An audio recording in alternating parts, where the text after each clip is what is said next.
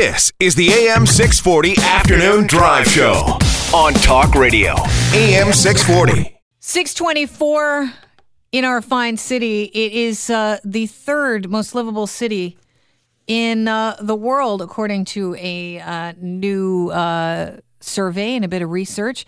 And now we're joined by Jeff Jarvis, who is in the sixth most livable city. I had to throw it in there, Jeff. We're just meeting right now.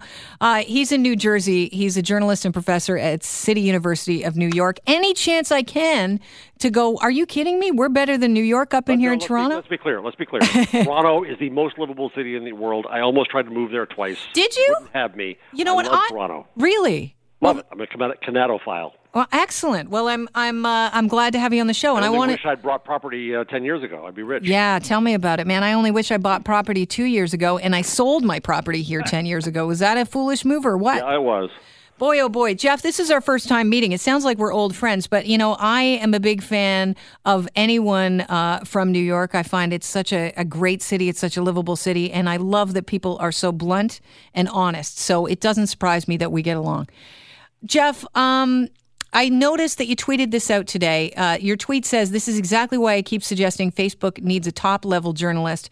The reason is Facebook, there's been some talk back and forth about the fact that Facebook made another major gaffe. Back in May, Mark Zuckerberg was meeting with conservatives over allegations that Facebook censors right-wing news. And now today, we're finding out that, no, they also censor iconic war photos from the Vietnam War, specifically that horrific but so iconic photo that put everything in perspective for us about what was going on to the people in Vietnam of that napalmed girl."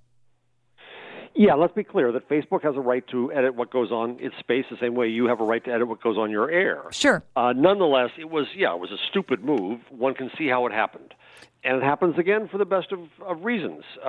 Pictures of naked children are something that we want to, as a rule, ban because of child pornography. Yes. So there's somewhere in Facebook, there's an algorithm that says, is that image naked? Yes. Is it a child naked? Push it off. Right. And so they went after an author in Norway, and then the editor of the big paper, Aftenposten, supported him and put up the picture, got a takedown notice from Facebook, wrote a letter to Mark Zuckerberg saying, how dare you, basically, and saying, I'm an editor, I'm choosing what's going on, and you can't be my boss, Mark Zuckerberg. Now, I generally agree with him. I mean, I think that we have to understand what Facebook is doing here is that they have algorithmic thinking. They make a formula. They try to imagine that everybody's treated exactly the same. Mm-hmm. But I argue that they need to have a different voice inside Facebook. There's the technology voice that says we have to have a rule to make it scale. There's the PR voice that says we have to protect the brand of Facebook against putting up awful stuff like child porn. Mm-hmm. Nobody's going to argue. But they also need a responsible, and I would say editorial voice, not to edit, indeed to keep them from editing, but to be able to deal with someone who's smart like the editor of Aftenposten and say, sir, you have a point, you're right, we're putting that photo back up. Because it is a historic photo, it has journalistic and historical import, and you're right. But there's no structure for that. There's no person, there's no mechanism to do that. So you're saying it's a computer program that is looking at everything very quickly. Is that an image of a naked young person? Then this is, boom, off. Yeah, and consider the scale that Facebook has to deal with. Yeah. 1.5 billion people putting up photos all day. Nobody wants child porn there. So again, that's understandable. But they need another level. The other thing Facebook did recently, as I'm sure you all saw, was that they added humans to their trending thing, and then they were accused that they had liberal bias. Surprise, surprise, humans have bias. Sure. Then they fired them all a few weeks ago, and the trending feature on Facebook, I think, is awful. Yeah, and apparently now, if because they're using an algorithm again, if you've got a hoax story that seems to be doing well, it can go up to the top of their news feed. It can, and the problem here is one of quality control. Yeah. So while on the one hand I'm saying add humans, on the other hand I'm saying no, just get rid of the humans, get rid of the feature. Trending is stupid. Facebook should be concerned with its brand position in terms of recommending good stuff and giving you a good experience. Does Mark Zuckerberg want too much now? Because 41% of adults in the U.S. get their news from Facebook, which I find just scary because of the things that are shared on Facebook normally. But do you think he's just trying for too much? No, I don't think so at all. I think Mark Zuckerberg actually cares. I've interviewed him for a book I wrote about a connected world. And he sees the value of connecting people, and we see that there's great value from this. There's great value from people sharing and revealing themselves so they can find each other. This helps. It doesn't cause the Arab Spring, but it helps in things like the Arab Spring. These are societal goods, I believe. Mm-hmm. Facebook is young. It's new. It's still figuring out what it is. Indeed, the Internet is still figuring out what it is. We don't know what it is yet. But Facebook does have to learn, and it has to figure this out. And I think it needs other voices inside the company to help them figure that out. So what do you propose they do? Well, I said this is going to sound like I'm going for a job interview, and I'm not. I'm well employed, but I'm going to need to hire an editor. Again, not to edit, not to create content, not to do anything like that, but to bring that perspective. It's almost like a public editor, an ombudsman, who says, here's the perspective of the public. What's good for the public? If you look at our election in the United States right now, we are very jealous of your prime minister. Oh, we're watching your election. It's because terrifying. We are just scaring ourselves to death out here. And I wrote some other posts recently that argue that this is proof of the failure of journalism in America. An uninformed electorate is the evidence of our failure as a profession. And we've got to figure this out. So I'm not saying that journalism is so hot and so smart. We have problems too. But at least journalism has a perspective that says there's a benefit in informing society. There's a principle behind that. And I think that view can be brought to Facebook. Now, I'm not saying that Facebook should become the New York Times. It shouldn't create content. It shouldn't be the newspaper. Well, it's 41% of the adults are getting their news from there, so they have to do something. Well, they have to recognize. Yes, they have a responsibility, don't they? To an extent. They've kind of inherited it. They didn't mean for this to happen. It happens. But they're the victim of their own success. Listen, you get pregnant, you didn't expect it, but you have a baby. You have to take responsibility. That's a hell of a metaphor, but go ahead, yeah. Just throwing it out there, Jeff.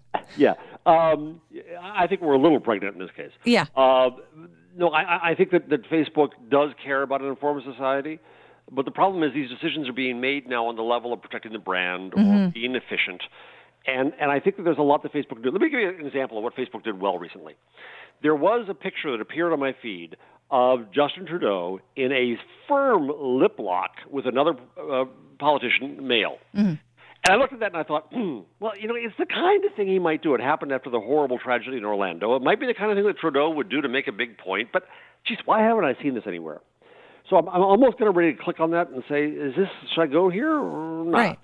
Right below, Facebook puts related items. The first two items Facebook puts are, one, BuzzFeed saying people are passing around a fake picture of Trudeau kissing somebody, and two, Snopes saying this is debunked. Facebook actually has the mechanism to find related content like that. Now, we in journalism and media could help Facebook by helping to debunk stories, by Facebook trusting us to do that.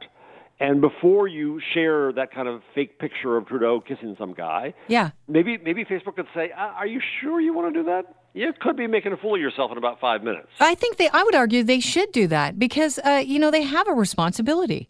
But they can't fact check the world. This is a case where I think that media and Facebook have to work together, where we do have fact checkers, we do have reporters. We can give signals to Facebook and Google of authority and credibility and expertise and so on. Well, it'd be a good way to start saving, newspapers and journalism because right now people aren't being paid. Yeah, but I also think that newspapers are trying to preserve a mass media business model that the Internet killed, and good riddance. Right.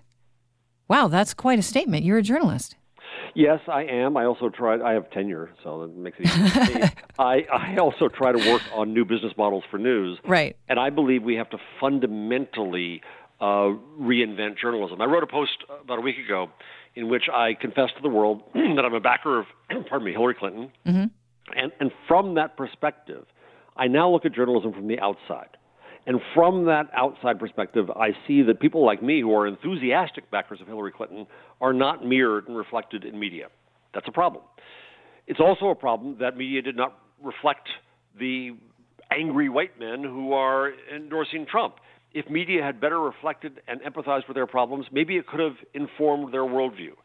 Certainly media do not well reflect African Americans and Latino Americans and others.